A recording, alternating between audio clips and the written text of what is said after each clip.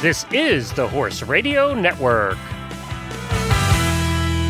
This is episode 865 of Horse Tip Daily. A different horse tip, a different equine topic, a different equestrian expert every day. Horse Tip Daily brings the world of equine knowledge to you, one day at a time.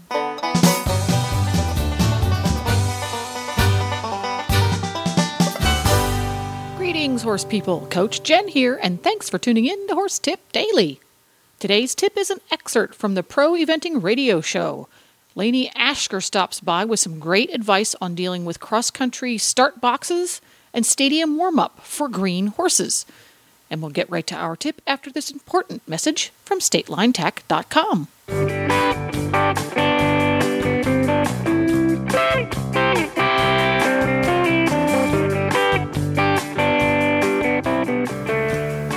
When the weather forecast calls for wind, rain, bone-chilling temperatures, or snow, look no further than StatelineTack.com to make sure your barn time is warm, dry, and stylish.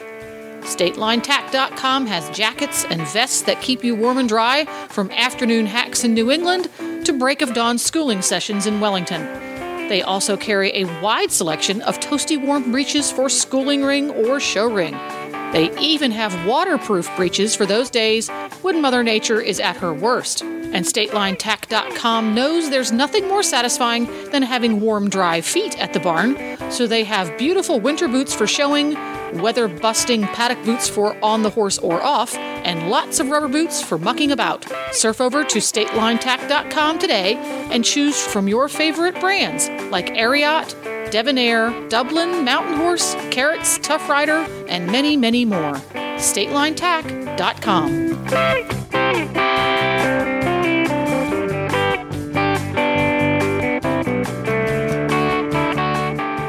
What about the warm-up? Because I can totally identify with that. I hate show jumping warm-up. I think it's the worst part of the whole event. So how can we help? Have you got any hints for Alison how she can make that easier? Because it sounds like Maggie agrees with me. Yeah, so for the warm-up, I got to tell you, especially like Comet, the first jump, it's like, hold on to the seat of your pants because they always overjump things. And so the biggest thing is maybe take, it depends on what kind of show you're at, but, the lower shows, have your coach kind of school you up, take one jump at a time but continue instead of the stop and go.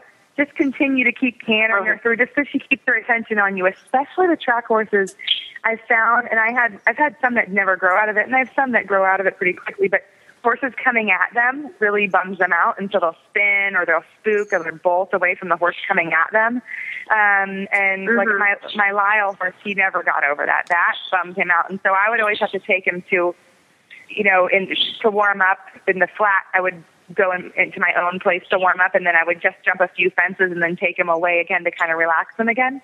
But for my horses like Raptor, Comet, they work better with just giving them something to do. So I'm constantly leg yielding off the rail, leg yielding to the rail, then jumping a jump, and I'll like to get Raptor a little bit calmed down. I'll just keep circling, figurating small turns over the cross rail till he becomes really, really relaxed with it. And then once he's good with that, then I'll move up to the next one and just so that it becomes really happenstance, really easy, really flowy. I think when you do a lot of stop and go, that kind of switches their brain off, switches their brain on, switches their brain off, and I think you just need a little more consistency. But you're going to, especially while she's green, the first run she's going to overjump it for a while, until she starts to kind of get used to the skip and say, oh, okay, this is normal. And I think, like my trainer said, she said that, Maggie doesn't seem to get upset about it at all. Like, even if I land on her neck or whatever, like nothing really seems to bother her that much. It upsets me a lot more than it upsets Maggie. Yeah. I get a lot more freak out. Sure. Understandably so, but that's good that she doesn't seem to care. Alison, did you have to go in I'm lucky in that way.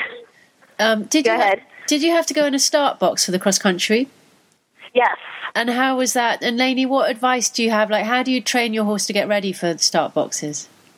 Well, but how was she in the start box? Was she good? She probably doesn't know. Yeah. I mean, I did nothing to train her for the start box. We did, when we did the schooling on Saturday, to go over the first jump, we started from the start box, but I didn't stop her in there or anything. I just walked in and trotted out and went to the first jump.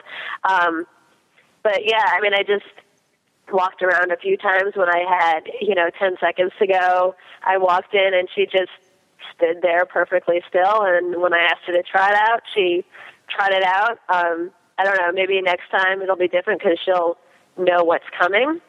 But this time, I guess she just didn't know where she was and what it meant. And my thing is, and everybody has different standpoints on this, but the start box can be, especially for, for instance, for Lewis, one of my students that now rides Fairly Admin, start box can be a little bit hard because the horse is thinking he's going out to Rolex every time, and then he's sadly disappointed when it's a training level jump in front of him. So every horse, depending on their level, right, but I've been able to keep Al pretty relaxed going into the start box, and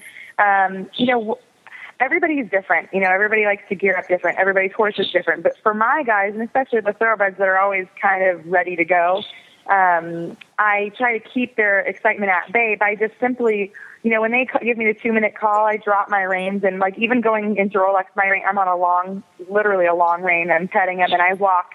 But it's nice with the new start boxes now. You can go in one side and out the other. You don't have to walk in from the front and then turn around.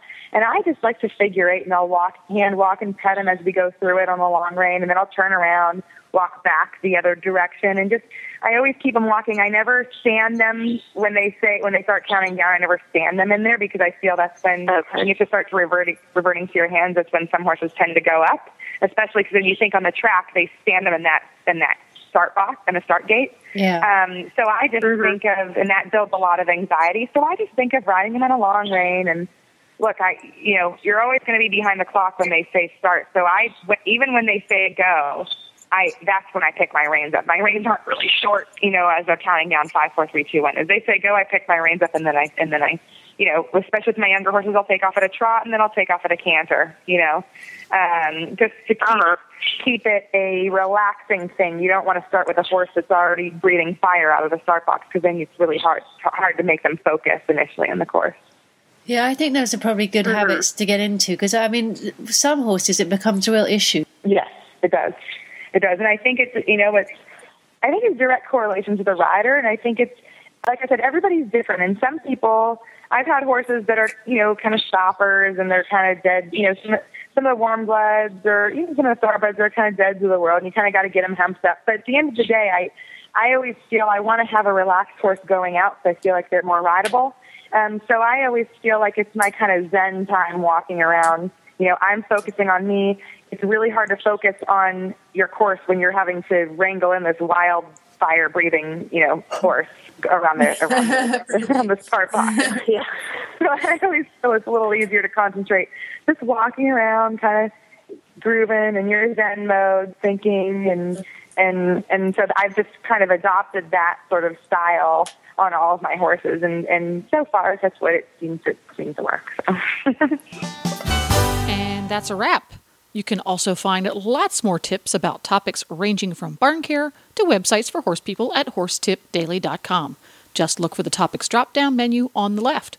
And you can tune in every week to the Eventing Radio Show at eventingradio.com for the latest news from the eventing world, interviews with eventers at every level, and great tips on every aspect of eventing. And you can now have all of the Horse Radio Network shows with you wherever you go with our new free app for iPhone and Android. Just go to your app store and search Horse Radio Network. And don't forget, support our sponsors here on Horse Tip Daily, because they really do make these podcasts possible.